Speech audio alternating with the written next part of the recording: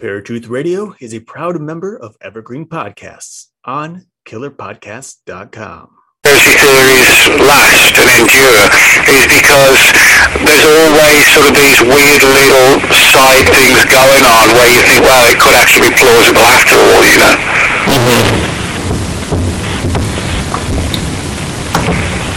Now, one of the biggest questions that I had, because you compiled a lot of information into this book, it's basically just an encyclopedia for conspiracy theories, correct? Yeah, it's like a 400-page book.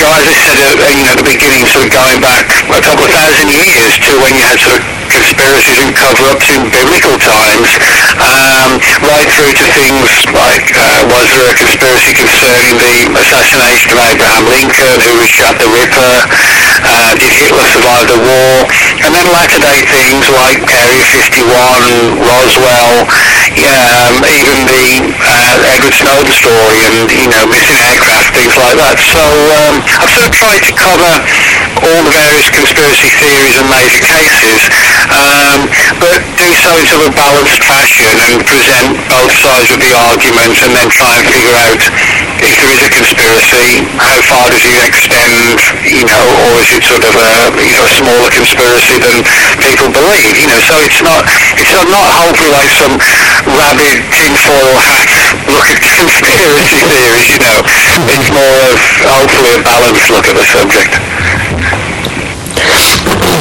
Now, this particular topic I'm about to ask you about is one that Justin and I have come across many, many times over the years, I think, that we've been doing the radio show. But Genesis 6 tells us that the sons of God had relations with the women of the earth, which ended up producing a race known as the Nephilim.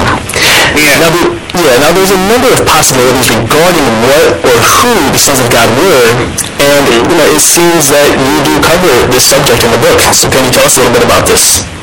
Well, this sort of gets into sort of a wider, bigger picture of the idea that, in the distant past, ancient extraterrestrials visited the Earth, and that these events have been interpreted by the people of that era as being sort of visitations from gods, essentially, or angels or something like that.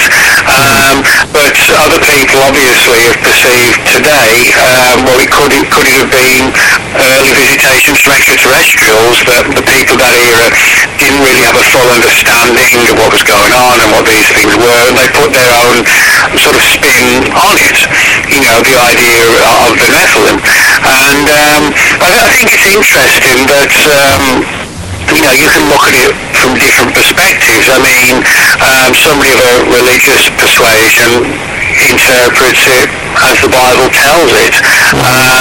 But, for me, I think it's fascinating that you can look at a lot of these cases, particularly from biblical times, and you really can interpret them from a perspective of, well, that actually sounds like a craft coming down, and, this whole issue of these paranormal entities, whatever the Nephilim really were, actually being able to sort of, mate with human women, it almost parallels today's cases of alien abduction, when you talk about sperm and eggs and hybrids, and in other words, not a great deal has changed in terms of the nature of the phenomenon, in the sense that something from somewhere else interacts with us that is superior to us, technologically wise, and has the ability to sort of crossbreed with us.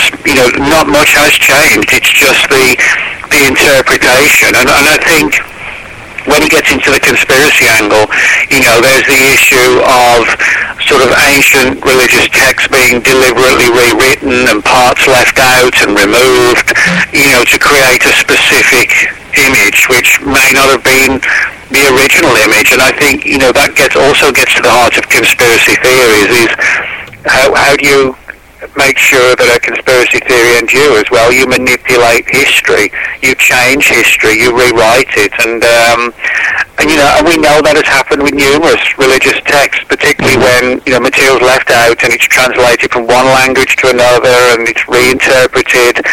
And so it's very difficult to understand, were we visited by sort of supernatural entities from heaven or wherever, or was it a distortion of somebody thinking, well, this planet's ripe for genetic manipulation, and we're going to do it,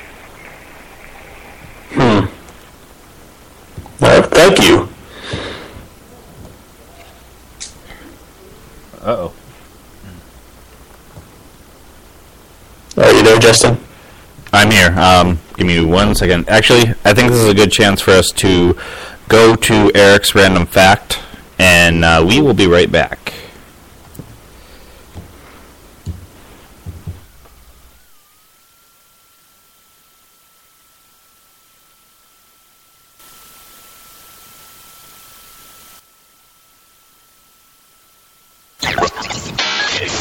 Now, Eric's random fact of the day.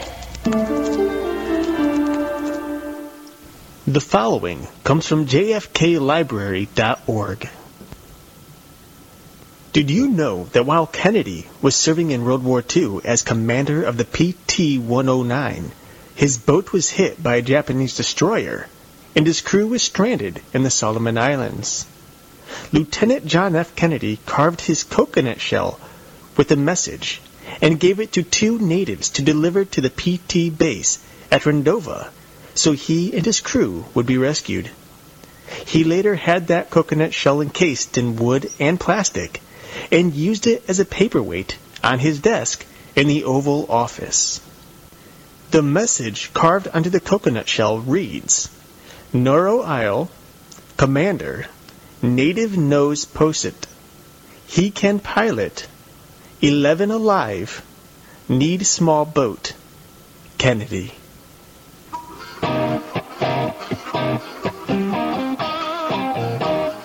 This was Eric's random fact of the day.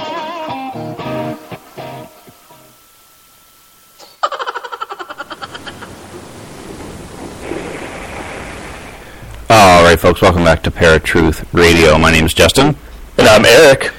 All right, Nick, are you still with us? Yes, I am, yeah. Oh, okay. I think we had lost you for just a second, so we were just discussing a little bit about some of the biblical parts of conspiracy theories. One question that I had to go away from the biblical for a second is there's a bunch of different conspiracy theories in here that I grew up learning about, and one of them that always fascinated me was the JFK conspiracy. What did you come across for that? Well, yeah, I think the JFK one is interesting, but it also, baffles and frustrates a lot of people because you have so many strands. We have Lee Harvey Oswald as the lone gunman scenario, which was the official verdict of the Warren Commission. But then when you look into it further, you find a lot of the people involved or reportedly, surrounding people like Oswald were linked to all sorts of sort of intriguing bodies, and so in other words, it implicates like the mafia, the Cubans, the CIA, the Russians, and the problem is, of course, when you see all these different strands, and they all seem in some way or another to play a part, it actually makes trying to resolve it even more difficult because it's not black and white, and I think that's what's frustrated and prevented the answers from being forthcoming, because it's not just an either-or situation when you've got multiple players. And I think my best guess, or estimate if you like, is I don't think Lee Harvey Oswald was the patsy that he claimed to be. I think Oswald was involved, but I think he didn't realise he was going to be made the fall guy. He was going to be made like the lone gunman. I think he was part of probably a team that was involved to varying degrees, in wanting the president gone, and he thought he was going to, sort it out of there, and probably arrangements would be made for him to sort of move on to somewhere else and start a new life.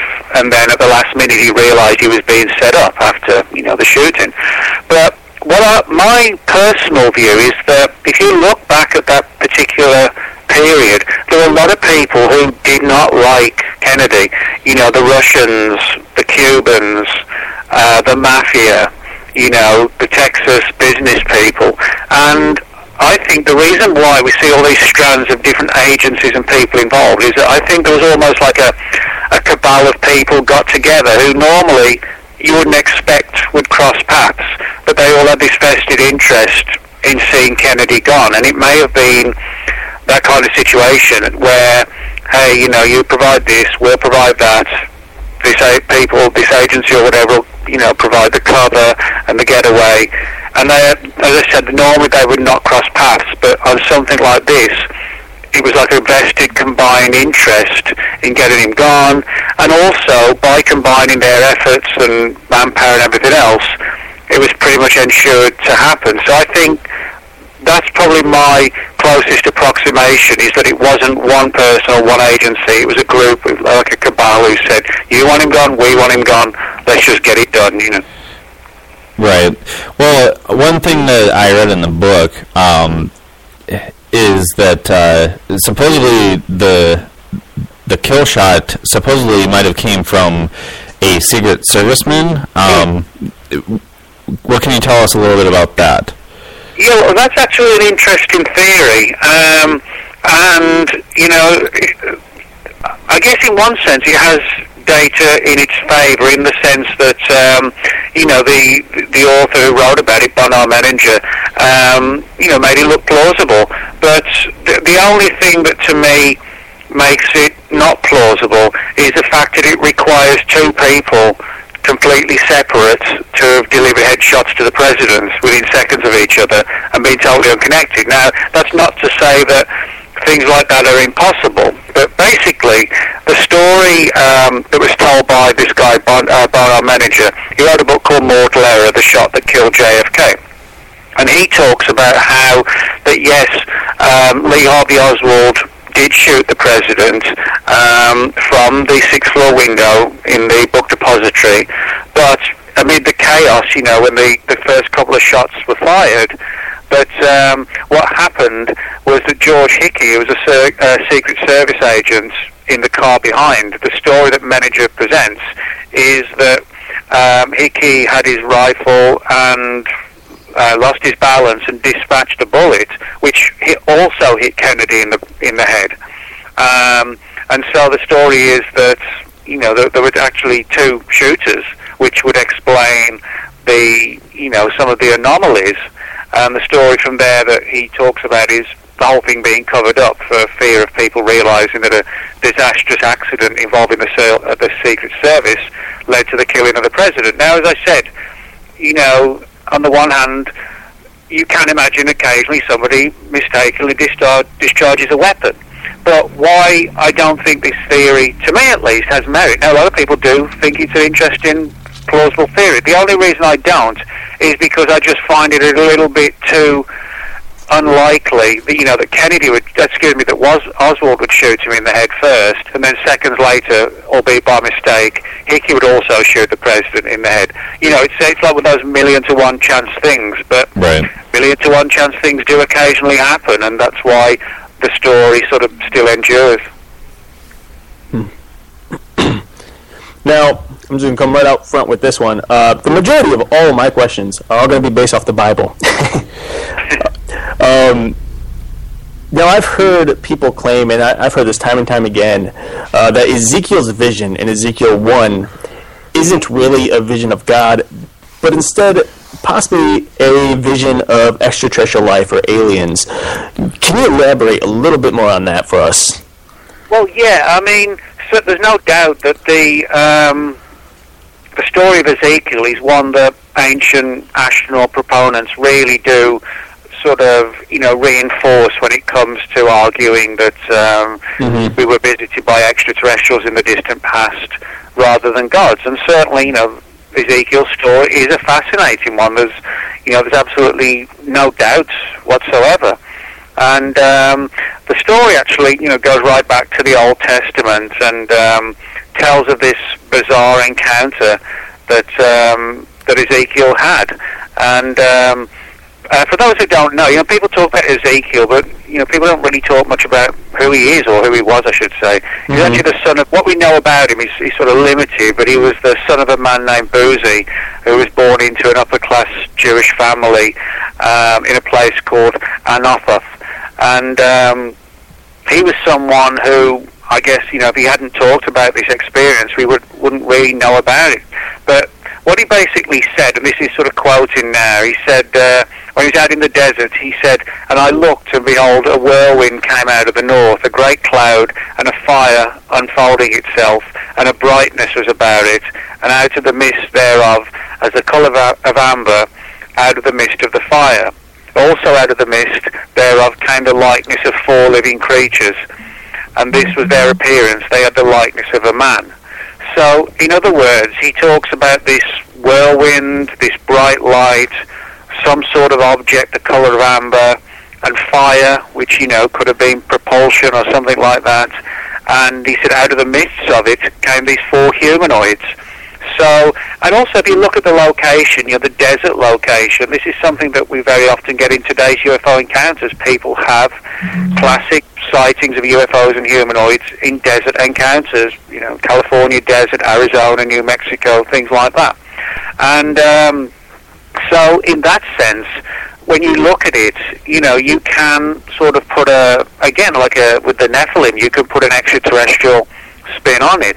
And certainly a man named Joseph Blumrich, who wrote a book called The Spaceships of Ezekiel, actually ironically got into this from a skeptical perspective, but when he began to research the story of Ezekiel, he began to realize or conclude that what Ezekiel seemed to be describing was some sort of craft and a landing vehicle, not unlike the sort of things that he was working on with NASA, for manned missions to the moon. He saw a lot of deep parallels and similarities, and he came around to the idea that Ezekiel was describing like an early close encounter with aliens, and hence the book he wrote, The Spaceships of Ezekiel, which is a really good, sort of study of the whole story of Ezekiel. And now, of course, people who take the Bible literally are very often outraged at the idea of saying that, it wasn't a God-related thing, a deity-based issue, but it was actually extraterrestrials. They get quite angry and mad about it, and that's why you often find that whenever, you start bringing the ancient alien issue into religion, it creates like a lot of inflammatory conversation, because people have a lot of sort of widely held and cherished belief systems, and people don't like their belief systems upset. And so, but my view is that we need to look at every angle to try and figure out what went on. And, I don't have much time for belief systems without proof, but I respect people's right to have a belief system, but I think it's important to understand the difference between proof of something and believing in something. We have to try and turn belief into proof, Right. All right, well, there's no doubt, that what he talks about there's no doubt, regardless whether people agree with it or not, most people probably would agree that they could understand why it could be interpreted as an extraterrestrial encounter. Oh yeah, I completely agree. I'm a born-again Christian, and that's a verse or a passage that I've read numerous times. And yeah, it does look like it could be something else other than what I think most Christians would consider a spiritual presence, Yeah. But then, when you look at it, I guess there's, we've been talking about, there's different ways to look at it. And back in that time, there's a possibility that he couldn't think of any better way to explain it. We don't really know what exactly he saw, but we know, I guess, what symbolism he used to explain what he saw, if that makes sense. So, yeah. No, that makes perfect sense. And you're right. It's, we're dealing with people who lived thousands and thousands of years ago, and we know that the Bible was rewritten from, various languages. It wasn't written in English, Right. We talk about people who lived in the Middle East, and it's been, translated several times, then into English, Old English, then modern-day English. So in that respect, it's difficult for us in the 21st century to understand fully the mindset of people of that era. And I think that's an important thing to remember, that their thought processes were somewhat different to ours. But I think obviously the big sort of frustration with all these kind of stories is that they're so old. It's how do we actually prove one theory over the other, and that's the problem. It's, we probably never really can, Right. Well, one of the accounts that you have in the book that both me and Eric have had numerous shows about is the Roswell UFO incident.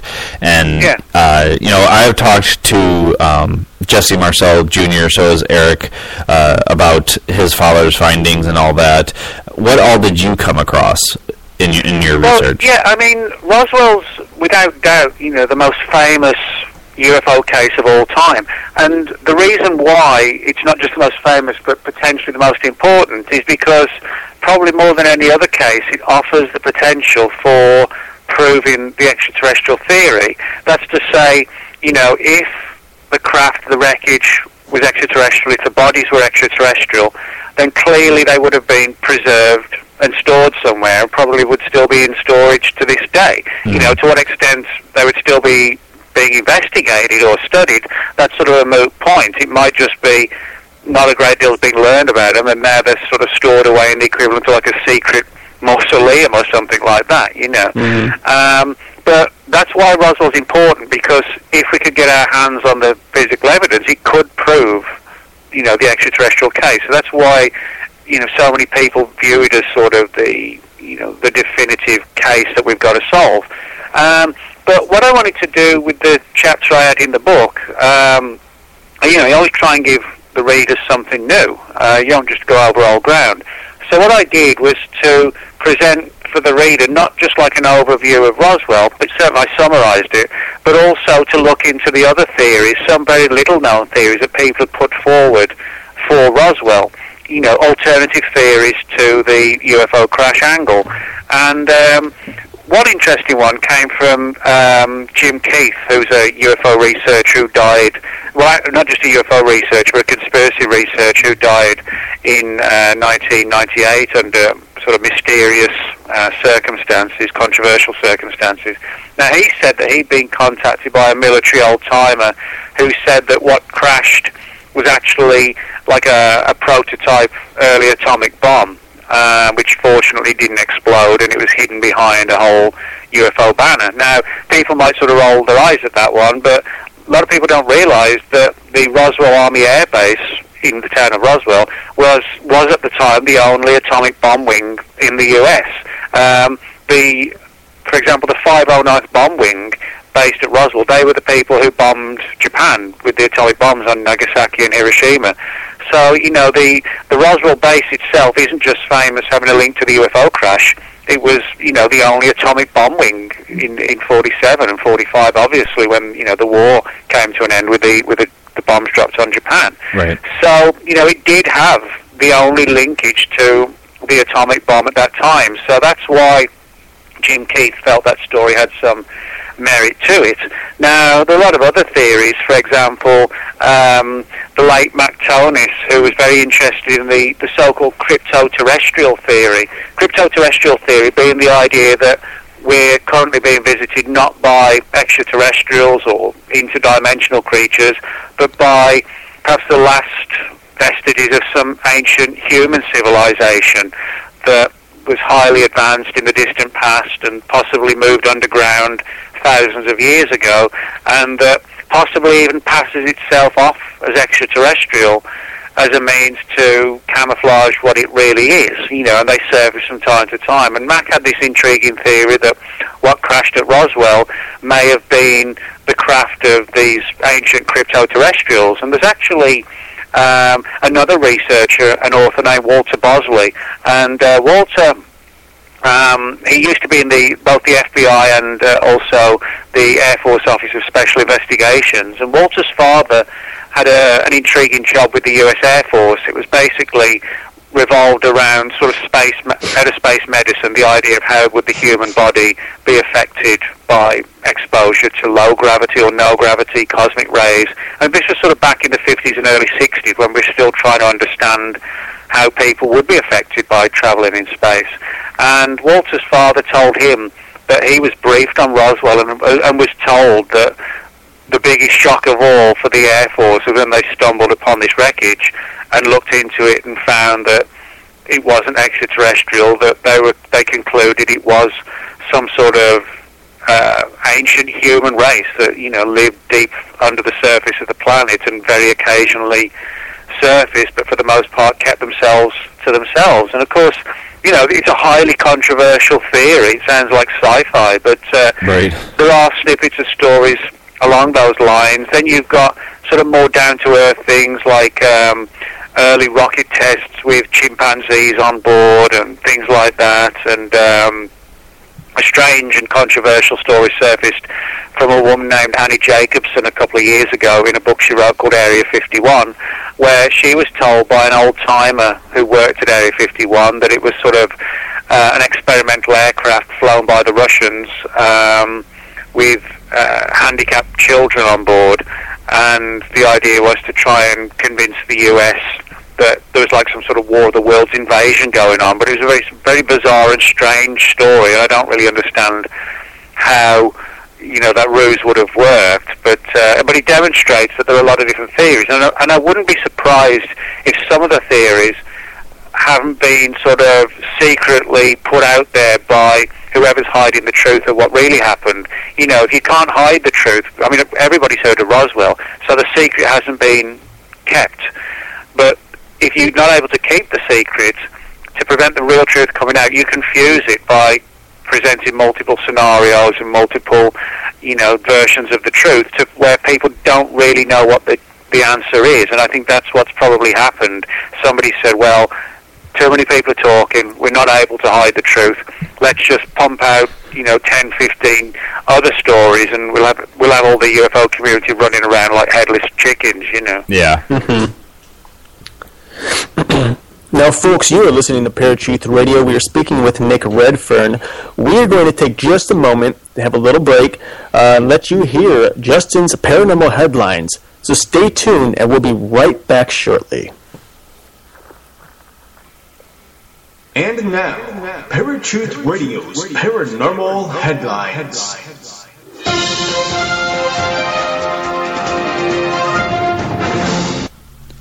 Hey, Parafans. Justin here with your paranormal headlines. UFO imitates moon in controversial video. Footage has emerged of what looks like the moon changing shape as it moves across the night sky. The video, which was filmed in a town in Russia, shows a group of teenagers in a car park gazing up at what initially appears to be the moon shining in the night sky above the buildings. As they continue to watch, however, the object suddenly begins to move, first rising up higher into the sky, and then disappearing towards the right of the frame at considerable speed. The controversial footage, which is almost certainly a hoax using computer graphics, has been viewed nearly 150,000 times since being uploaded onto YouTube just over a week ago. Lion elevator restored in Rome's Colosseum. The special mechanism used to hoist wild animals into the world-famous arena has now been rebuilt. In its heyday, the Colosseum would have been a sight to behold, the largest amphitheater ever built. This huge stone structure would have been frequently filled with the cheers of thousands of spectators as battle-hardened gladiators fought to the death in the arena below. Wild animals, such as lions, tigers, and bears, were also often introduced to keep things interesting, usually resulting in the human participants being mauled to death, much to the crowd's delight. These animals would be winched up from underneath using a series of special elevators that made it possible to introduce dozens of them into the arena at once in spectacular fashion. Now archaeologists and engineers have succeeded in reconstructing one of these animal elevators within the ruins of the actual Colosseum itself, using only materials that would have been available to the Romans at the time, a project that took 15 months to complete. It is believed that there were originally 24 of these elevators inside the arena. This must have been an amazing spectacle, made even more amazing by the fact that it took 8 men to operate each of the 24 lifts, plus 2 or 3 others to keep the ropes in check, said the Coliseum's archaeological director, Rosella Rhea. And this has been Justin with your Paranormal Headlines. This was a segment of Paratruth Radio's Paranormal Headlines.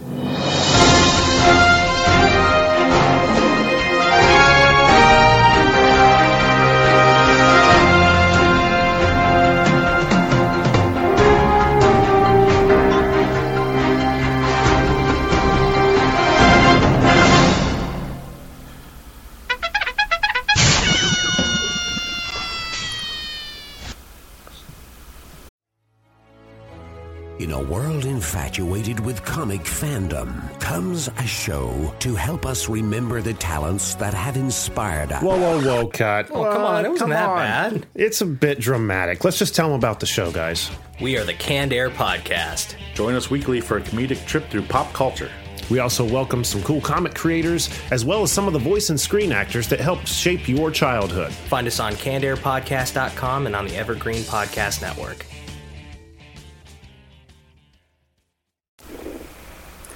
What's up, folks? My name is Eric. And I'm Justin. And you are listening to Paratruth Radio. We are back, and we are speaking with Nick Redfern, who wrote the book Secret Histories.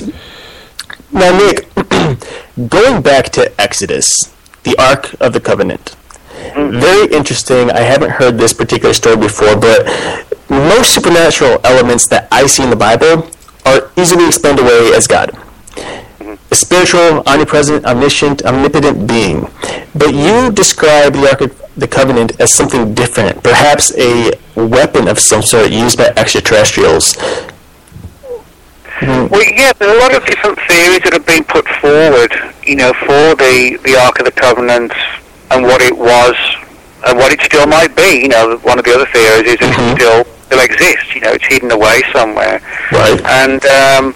And so, you have a lot of different intriguing scenarios that have been put forward. One being the fact that there are these lasting stories about how the Ark of the Covenant had deadly powers. If you got too close to it, people would drop down dead and things like this. And a number of researchers have tried to sort of reconcile that with modern day technology, and I've actually wondered if the Ark was electrified, literally. You get too close to it, you touch it, if you're not grounded, then the current's going to go right through you. I'll give you one classic example, the Nikola Tesla, one of the most famous alternative scientists of all time. He was deeply interested in the story of the Ark of the Covenant, and I'll just read you a brief quote directly from what he said. He said, "Moses was undoubtedly a practical and skillful electrician far in advance of his time. The Bible describes precisely and minutely arrangements constituting a machine in which electricity was generated by friction of air against silk curtains and stored in a box constructed like a condenser. It's very plausible to assume that the sons of Aaron were killed by a high-tension discharge." So, that's one of the world's most sort of famous, albeit alternative, scientists looking into the Ark of the Covenant. And many of the stories sort of broadly follow that path, that it was highly electrified. Now, of course, that doesn't necessarily mean you have to bring extraterrestrials into the equation, because, well, we have electricity. It's not reliant on extraterrestrials. We have a history of how electricity was developed. So it's not impossible that electricity did exist in the distant past. I mean, this theory is actually being put forward also for the pyramids. The pyramids of Egypt.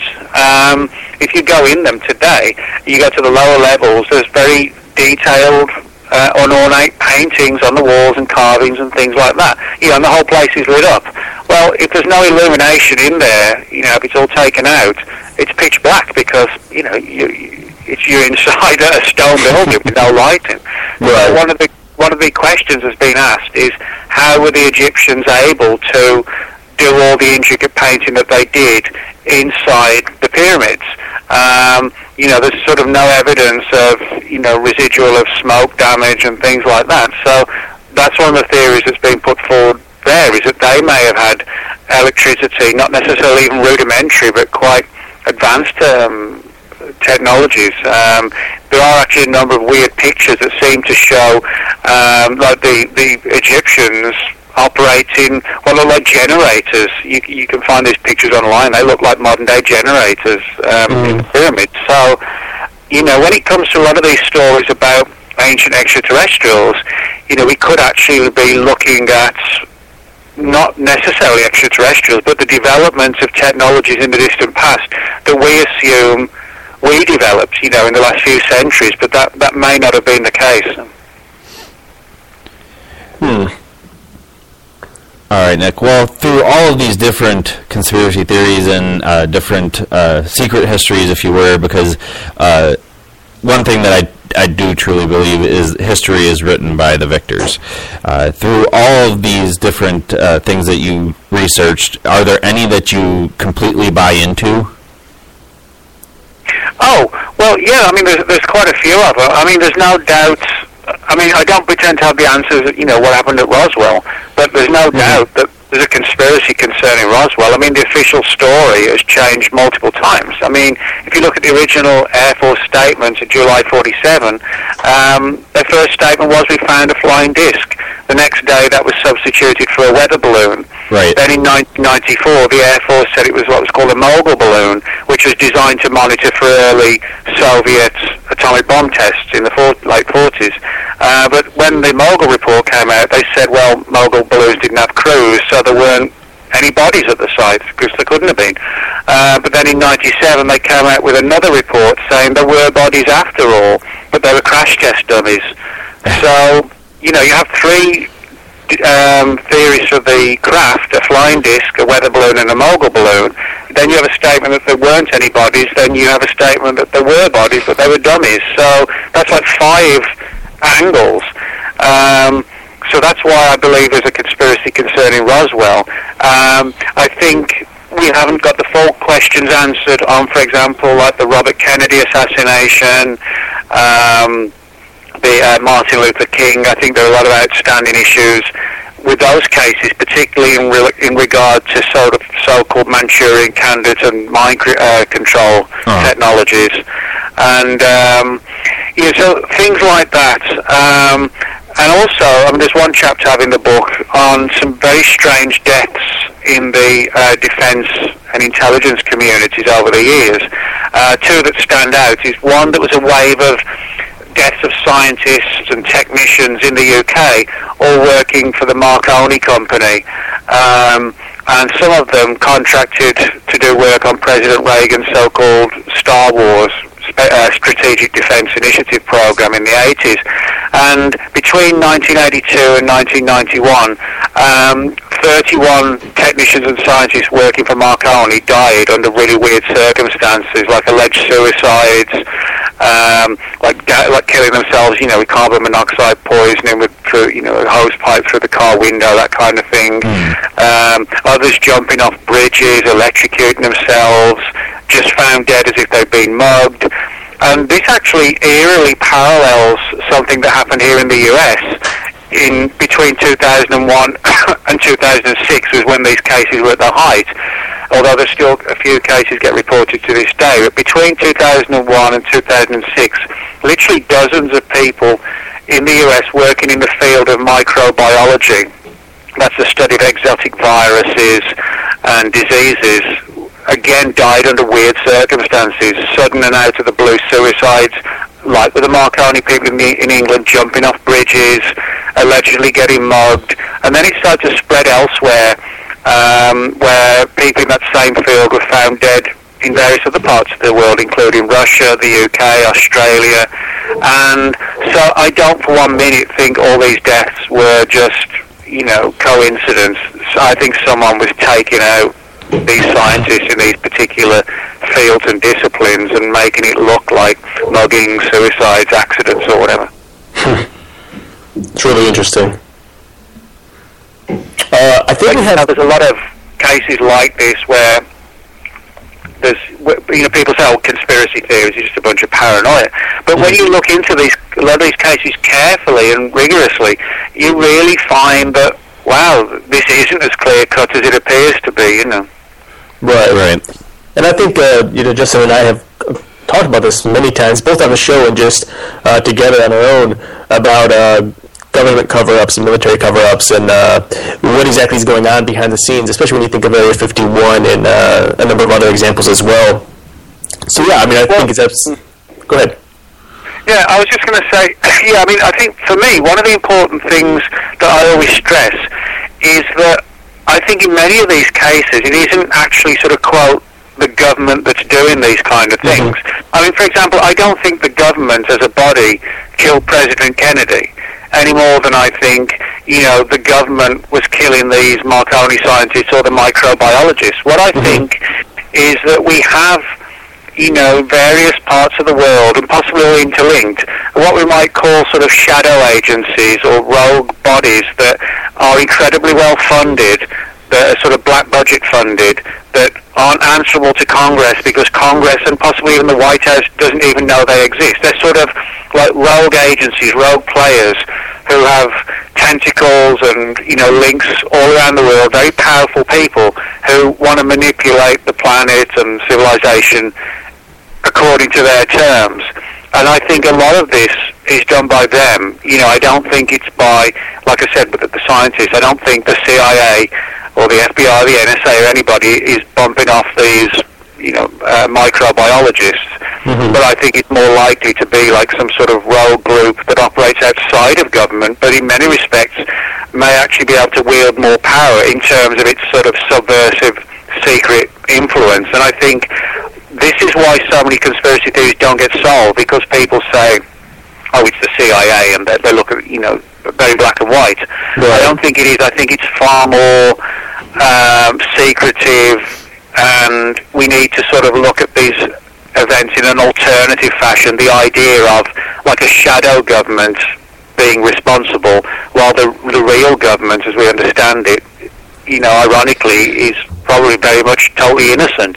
Well, I agree. I think when it comes down to it, there needs to be a lot more research done to really, find out what's going on. I think people jump to a conclusion too quickly and they stick with that conclusion.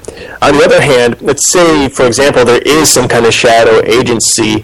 You would think that if they're pretty well funded and they can keep things wired pretty well, they'd be able to track down people who are starting to get close and possibly eliminate those people altogether. And so maybe it might be better off to stick with our initial conclusions instead of trying to get too deep into it.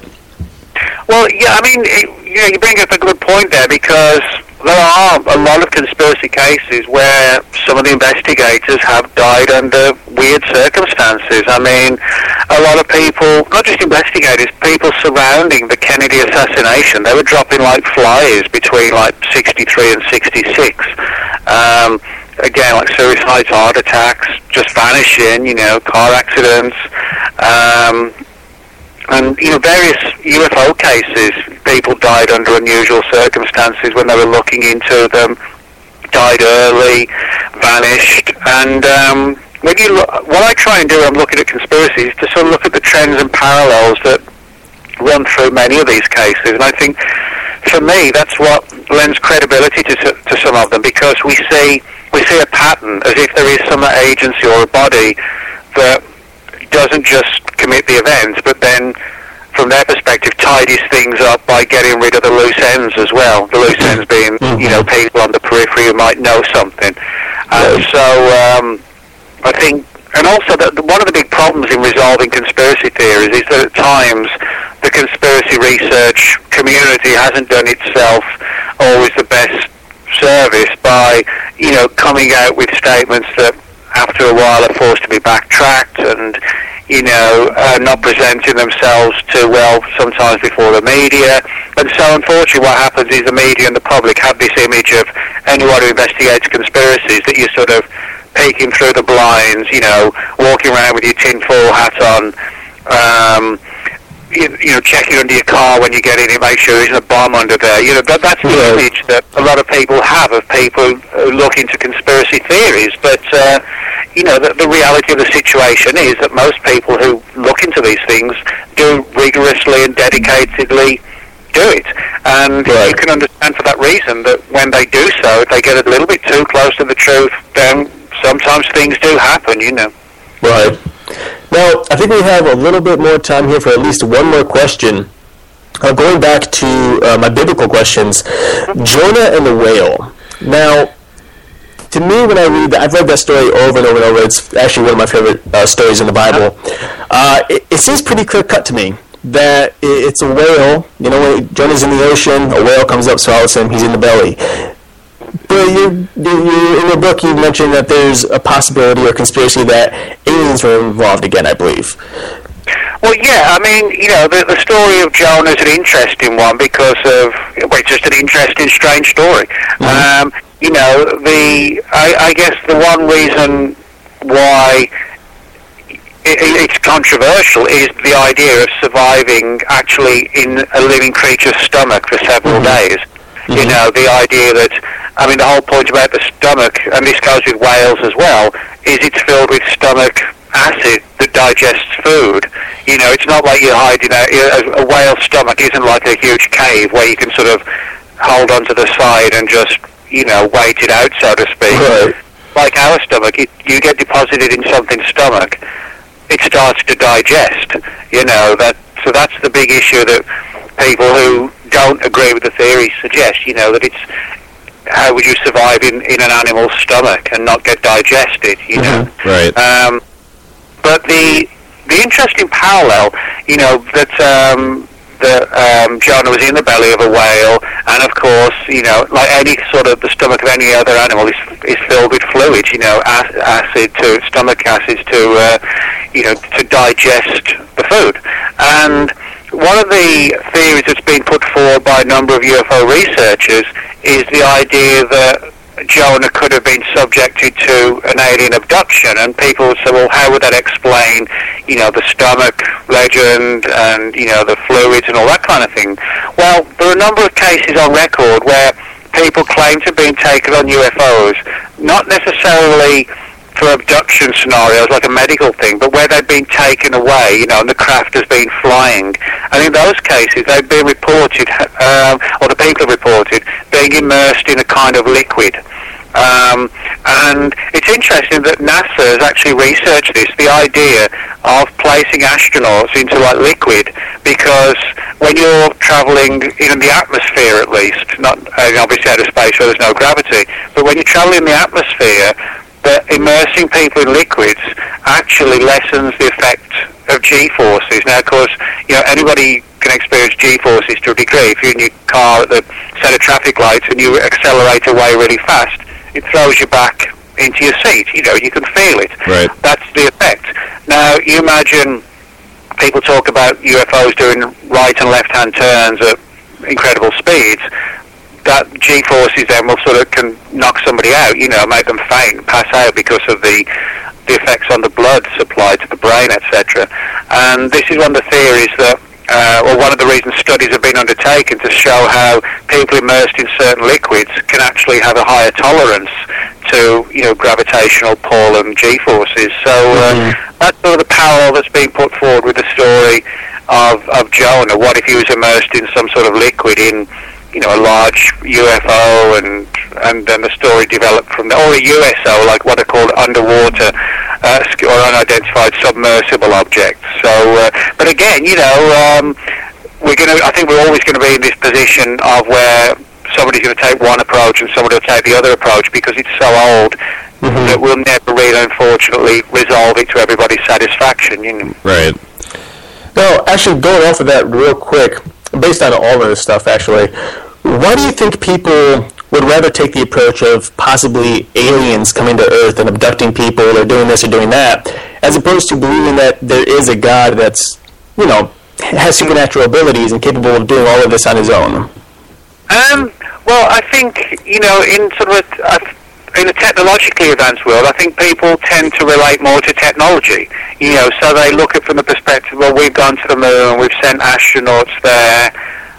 It makes, I guess, from a logical perspective, it makes them think, well, if we're going to do it, then someone else could do it, and maybe they have done it. I think it's sort of that black and white, and I mean, obviously, there are millions of Christians around on the planet, so, it's not like those millions of Christians sort of question, their faith or their belief systems, but I think, for people who aren't, or people who are unsure, there's a tendency to sort of mirror our technology, whatever it may have been somebody else's technology. And I think, no disrespect, from my perspective, I'm not a particularly religious person, but I have no issues at all with people who are. I'm not like, I don't poke fun at people who have a strong faith, because I think it's important for people, if they've got a strong faith, it's right that they should be proud of that, you know what I mean? And I don't feel it's right to question that. My issue that I have is that it comes interpreting all of the stuff literally. Like the story of Noah's Ark. We're told it was like a 600-foot long boat, and yet how was it able to house two of every single animal on the planet? The weight of two of every single living creatures. And how would they have rounded up a ferocious pair of tigers and lions and shepherded them on board the boat, and how would they be able to travel the planet in the time to go from Africa to South America to the North Pole to the South Pole to capture two of every single animal? So it's not the idea to me that there wasn't a flood. I think there's good evidence of flood legends in the past and stuff like that, but how would you literally go about, filling up with two of every animal? So, you know what I mean? No, I completely agree. And actually, to comment on that, it's pretty interesting. This is just my view and what I've learned through some of my research. The possibility for Noah's Ark is that instead of it being two of every single animal on Earth, it's two of every single kind. So you would think maybe two timber wolves that had a recessive gene. And so as they produced, there were different species of dog that started to appear.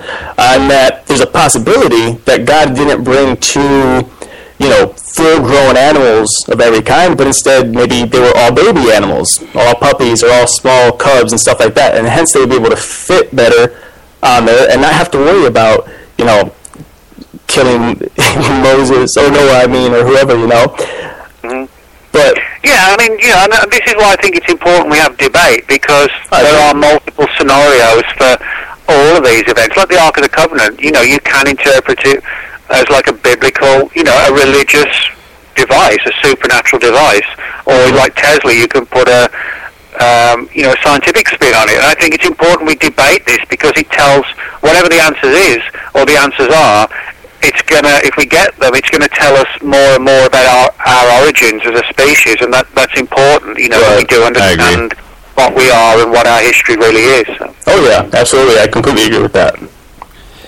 And that's one of the biggest things about our show too, is I come from a completely different view than Eric. Yes, I do have Christian beliefs and a Christian, somewhat of a Christian view on some of the things we come across, but for the most part, his and I's differ greatly, and that's what makes our show so different, is we are debating from two different perspectives. Well, that's good, and I mean, I think that's what the state the world's in now. The problem we have is that religion provokes war. At the end of the day, it should really, if it's going to provoke anything, it should be debate. It shouldn't matter if one book says this and another one says that. At the end of the day, they all really have the same thing, the idea that there's a creator and an afterlife. Right. All these different books basically it comes down to that. And if we could agree not to sort of have to bomb each other because we disagree, then the world would be a better place, even if we didn't all agree on the same scenario, Yeah, right. All right, we are getting close to the end, Nick, so I wanted to give you a chance again to tell everybody where they can find you, find your book, all that good stuff. Yeah, well, you can reach me at Facebook. There's a few Nick Redferns, but you'll find me if you scroll down.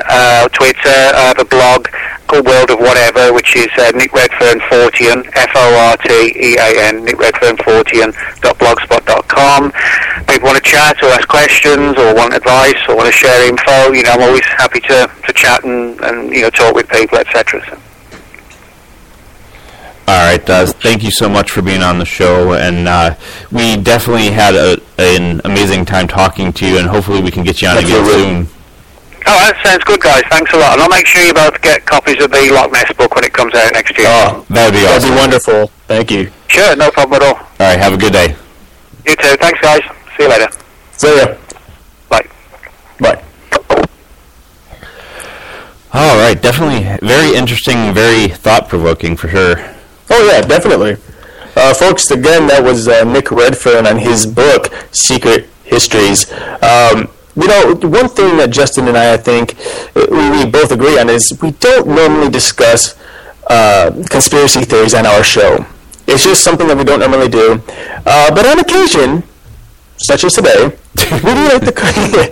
We like to talk about it. And I think the main reason is because there are a lot of conspiracy theorists that 100% believe that their theory is truth, and they're not really willing to listen to everybody else's. And I'm not saying everyone is like that. Don't get me wrong. I'm not condemning anyone out there for having these theories. It's completely fine. But that's why we don't really talk about it much. So when we meet someone who's willing to discuss and even debate with us without getting hostile, I think we're more than willing to discuss these things. And there are absolutely wonderful discussions that we had tonight with Nick. And I think for me personally, obviously it doesn't change my view on God and what He created and what's real and what's not and so on and so forth. But it does open my mind to all the other views, I guess, and that's really important, I think, for not just our radio show, but I think just for life in general, to really get to understand what everyone else believes, because I think that helps us put us on somewhat of a similar page, and that way when I hear views as such, I can be like, I can somewhat relate, because I've heard the view, I understand that view, and, I may or may not agree with it, but we all have our own choices to make, I agree. One theory that we didn't discuss, and one I should mention, is we finally have figured out who Batman is. Oh. Wait, is this something you came across recently? Yeah, just listen. Okay. I'm Batman. It's me. I'm Batman. Oh, that's bull. That's no. I thought you were actually going to mention something. I believe it's in the UK, in which a man is going around in a black mask, supposedly, and stopping muggers from mugging people. And he's been known as, I can't remember exactly what they're calling him, the Belleam Batman or something like that. I've seen a couple of different articles about that, actually. Oh, yeah. There's one in Washington as well. I believe in Seattle there's one. And I'm thinking to myself, you know what? It's time. He's a vigilante. Yeah. I've got my bow. I've been practicing like crazy. I know martial arts. Ready to go. For anyone who just heard me say that, if you say anything, I'll find you.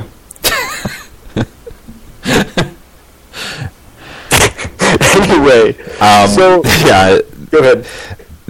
And that's just it too. There's a million conspiracy theories out there. Just like Nick compiled tons and tons and tons of different conspiracy theories, different what's the word I'm looking for? Different theories in general about what different things are, different things in the Bible, different things like the Roswell incident.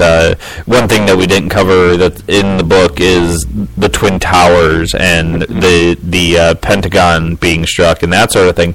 So there's so many different theories out there. It's just really getting down to the truth.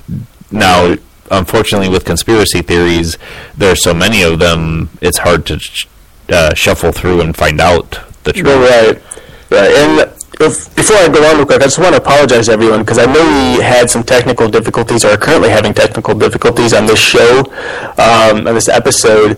And I just want to apologize first and foremost. This is something I should have done at the beginning, but we weren't aware of how much of a difficulty this tech stuff was going to give us. And of course, we don't know if it's literally our stuff, our equipment, or it might be a conspiracy theory, but perhaps a spiritual force of some sort that's preventing us from having a good audio. So again, I apologize. I don't know exactly what's going on. It sounds clear on my end. I'll listen to it later on, probably tomorrow or something, and just get an idea. But I assure you, well, as much as I can, because who knows, what the spiritual world has in mind, but or our tech stuff. I assure you, though, we will do our best to make sure that the rest of our episodes, as they have been previously, will continue to be good, solid, sound. Let's continue on a little bit. That's a good thing about this show, Justin. We don't have to stop at exactly an hour. Yeah. I love it. It's great. We used to stop at an hour, and anything we had left on the plate got tossed in the trash. Yeah. But now we can gobble it all up. Anyway, that's by the way, that's basically my stomach talking because I'm starving right now. So in other words, we have to wrap it up because you're hungry. No, we don't have to wrap it up. Although I am missing the Cavs game, but it's okay. I've got that online right now. I'm scared to look at the score, honestly, at this moment. But anyway, so a theory. It's really interesting because there is a definition of a theory. I defined a conspiracy theory earlier, but the definition of a theory is a little different. And I have two here.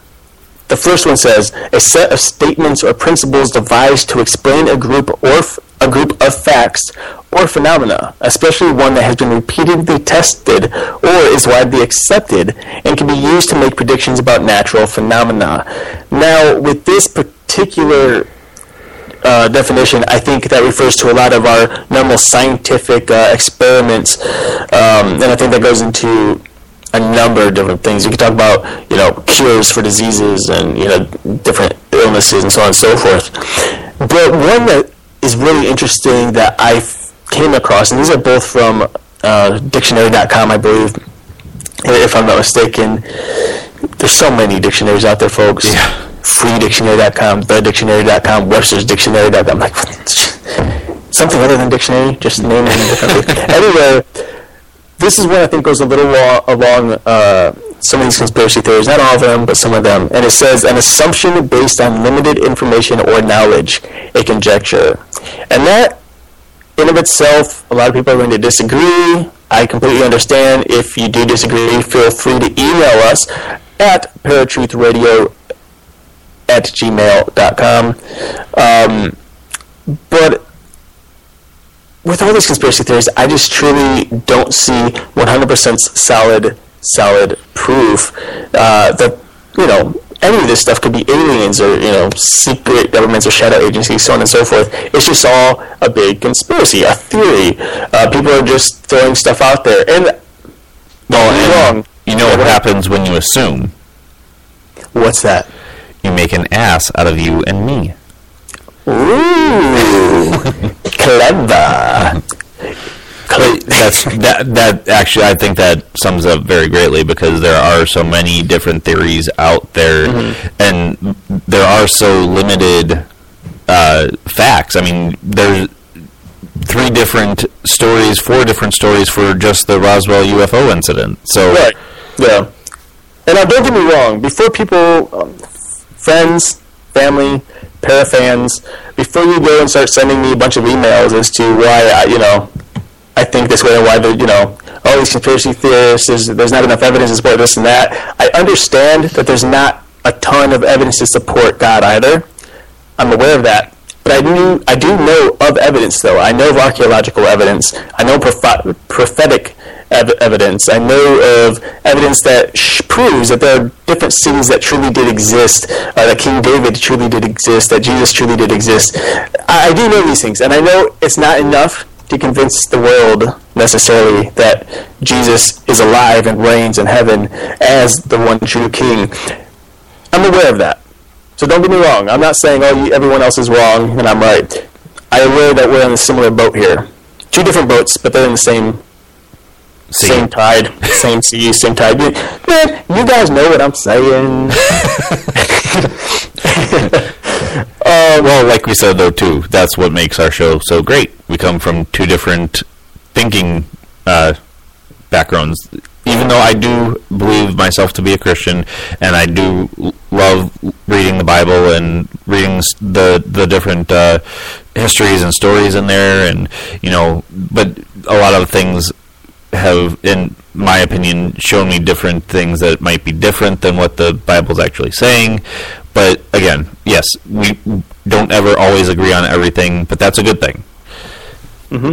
Absolutely. Until we do agree on something, then it's a great thing. Yep, it is. Anyway, of course, I do have some scripture here to lay out on the table. And Justin, of course, please feel free to comment willingly. So Amos 3:7 says, "Surely the sovereign Lord does nothing without revealing his plan to his servants, the prophets." This is something that there's a reason I chose this one. I know it doesn't necessarily sound like this goes along with conspiracy theories in our discussion today, but what it does tell us is, regardless of what the conspiracies are out there, regardless of Twin Towers, or regardless of the Illuminati thing, or regardless of whatever's going on, God has a plan, and He's already told us what that plan is through His prophets in His Bible. We know what happened in the beginning. We know what was happening, throughout the Old Testament. We knew that Jesus was going to come. He did. That's been fulfilled. We knew He's going to die and come back again 3 days later. And we know, based on what God told us in the book of Revelation, what is going to happen. There will be a time when the world ends. And God lays it all out. Everything in between, honestly, doesn't really matter. Whatever God didn't put there, there's a reason. And it's because it's not that important. But coming from my own personal stance, we can have these debates all day about, what is a conspiracy theory? And what are these conspiracy theories? And are they true or are they not? They may be. There may be some that are true. There may be some that are not true. And I love having those debates. I'm completely fine with that. But we just have to remember what's important. What is the stuff that's already happened? And we have proof that, everything in the Bible has happened thus far. And what's going to happen. And I know not everyone's going to agree with me, because they'll be like, well, that in and of itself is a conspiracy. That's fine. That's why we have this paranormal radio show called Paratruth. What are your thoughts, Justin? What do you think about that? Anything? Well, I mean, it's pretty straightforward. God told us what was going to happen. Do I think that it could have been misinterpreted? Sure. I believe a lot of the Bible could have been either misinterpreted through the different languages, through the prophets not maybe understanding God's intention as far as what He was saying or what He was showing them through vision or anything like that. I believe that there's the human error factor to me is huge. Does that mean I don't believe things in the Bible? No. I believe a lot of the things in the Bible, but I always come back to maybe somebody lost it in translation somewhere. Mm-hmm. Exodus 23:1 says, "Do not spread false reports. Do not help a wicked man by being a malicious witness." This is something that the reason that I chose this particular passage is because we have to be careful of what we discuss and what we claim to be true. If we're out to make a dime, which many people are, in fact, many episodes ago, Justin and I discussed Bigfoot, Yeti, Sasquatch, and there have been people who have created fake Sasquatch bodies only to become famous and make money off of it. Sasquatch in and of itself is a conspiracy theory. We don't know if he truly exists. We don't know if he does or doesn't, But people are out to be malicious, to just make money off of people. And it's true, And I think we just have to be very careful regardless. And you don't have to be a Christian to follow this particular command by God.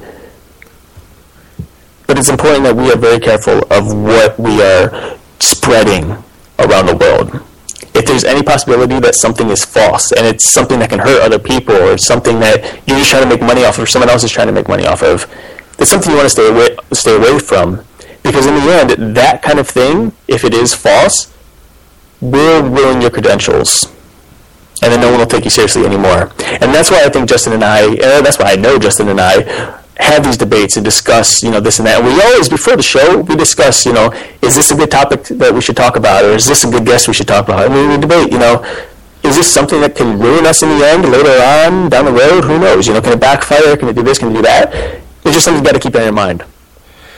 Well, and as you said, it's good to have different views, and that's why we get a lot of the guests that we get on here. But if it's going to be contradictory to what we're trying to put out there, then we have to question it. As that particular passage says, I mean, we don't want false truths out there, or even the wrong truths out there. We're called para-truth for a reason. We're bringing out the truth. If that truth is true or false, that's up to us to find out. To go along with that last passage, Matthew 15:19 says, "For out of the heart come evil thoughts, false testimony, slander. These are what make a man unclean." Again, I'm not even going to elaborate too much on this one because it's just like we just talked about. The heart is evil. What we do every day is evil. And obviously, helping somebody out, giving money to the homeless, those aren't evil things. But in general, we often go and do evil things. We have evil thoughts, I know a lot of people are going to disagree with this one. That's why I'm kind of like pausing here and there because I'm thinking, wow, a lot of people right now are probably going, no, I'm not evil. I'm not. But yeah, I'm coming from a Christian standpoint. The Bible tells us we are all evil. We have all sinned and fall short of the glory of God, according to the book of Romans. One thing that I do believe is that we don't intentionally try to be evil. We do have both good and bad in us, and a lot of times we do things that we think are good, and they end up not being good. But well, and I could agree with you on that because I think many people out there don't intentionally plan on being evil. We didn't plan to be born evil, but the Bible says the moment we are born, we are evil. And that's due to Adam and Eve sinning. Once they sinned, that sin was passed down from generation to generation to generation to generation to generation. And it's just something we can't control. It's natural for us. It's our default. Sin is our default. Evil is our default. But the good thing is that God, the Lord Jesus, forgave us of our sins the moment that he died and rose again. And he gives us the ability, regardless of what we've done in the past, regardless of what we do now or what might be done in the future, he forgives us. And once we truly believe in him and have a relationship with him, there's virtually nothing at all that we can do that'll ever break that trust, that love, that grace, that mercy that'll bring us into heaven through Christ alone. All right. Was there any other scripture that you had? Last two. This one's very interesting because this is actually regarding conspiracy. God, numerous times throughout the Bible, does talk about conspiracy. This one, Isaiah 8:12-13, says, "Do not call conspiracy everything that these people call conspiracy. Do not fear what they fear, and do not dread it. The Lord Almighty is the one you are to regard as holy. He is the one you are to fear. He is the one you are to dread." All of these are lining up, folks. All of them line up. Just be careful what is conspiracy because, what is a conspiracy isn't necessarily a conspiracy. There are lies out there. That's what the devil does. He is the prince of lies, the king of lies. 1 Thessalonians 5:21, which is the last one, something that we've already said now, we've said numerous times in the past, test everything and hold on to what is good. If you're not sure about something, test it. If those tests come back negative and they seem to be okay, truly, hold on to that. If you're confident about that, But if there's anything that seems sketchy, anything that seems false, gotta walk away, gotta let it go. But yeah, that's all I got, homie. So, buddy, my friend, my cousin, my co-host, it's been a long episode. Well, one thing that I do have to bring up is Heidi did say that she was waiting for that last bit of scripture, so good job. Heidi, thank you for tuning in every week. It's awesome. One thing I do have to say is Eric is always all over the scripture to go along with the topic that we're talking about, because obviously, coming from a Christian perspective, he has to apply scripture to the different things we talk about. Yeah. But I think, with that all being said, not to cut everyone off here, but I think that's about the end of the show, right, Justin? I do believe so. I do have to, once again, say happy birthday to Paratruth Radio. Happy birthday to you. Happy birthday to you. Happy birthday, dear Paratruth Radio. So happy birthday to you. And many more.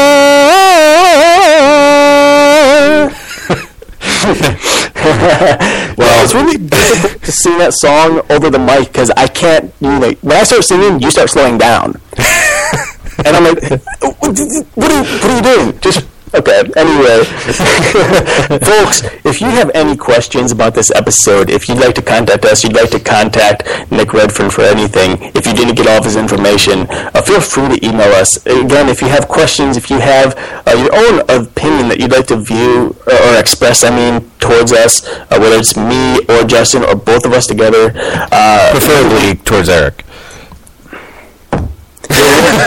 I'll take it. Bring it. I'll see. Seriously, we will respond to all of your messages, so feel free to email us. And if you have any ideas for upcoming shows, topics you'd like us to cover, topics you'd like us to debate, people you'd like to have us have on the show that you'd like to hear from, again, put that in the email. It's at paratruthradio@gmail.com.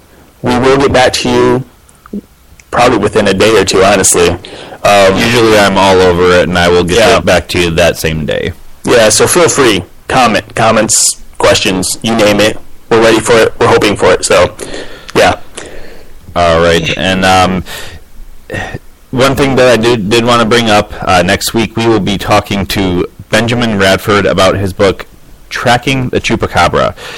It's one that Eric and I have already gone over once by ourselves, so it will be very interesting to get the information that Benjamin has come across through his research. Yeah, I'm looking forward to that one. That'll be fun. We love the cryptid radio shows, the kind of conversations that we have. Just because there's so many different, just like the whole conspiracy theories, there's so many different theories out there, what these things are and all that. It's interesting to get everybody's stories and perspectives on it. Yeah. All right, folks, that is all we've got for you tonight. And join us next week, same time, same channel, right here at God, I can't even say it. Paratruthradio.com, as well as Spreaker.com, as well as the other different listening apps and whatnot that we are on as well. So on that note, my name's Justin. And I'm Eric. And we will talk to you guys next week. Peace. If you enjoyed this episode of Paratruth Radio, and you would like to listen to it again, or are interested in listening to any of our past episodes, then you can listen to them on HD at our website, paratruthradio.com. And you can also find us at Stitcher, Blueberry, TuneIn, iTunes, Spreaker, and YouTube. And of course, like us on Facebook and follow us on Twitter for brand new updates of our show every day.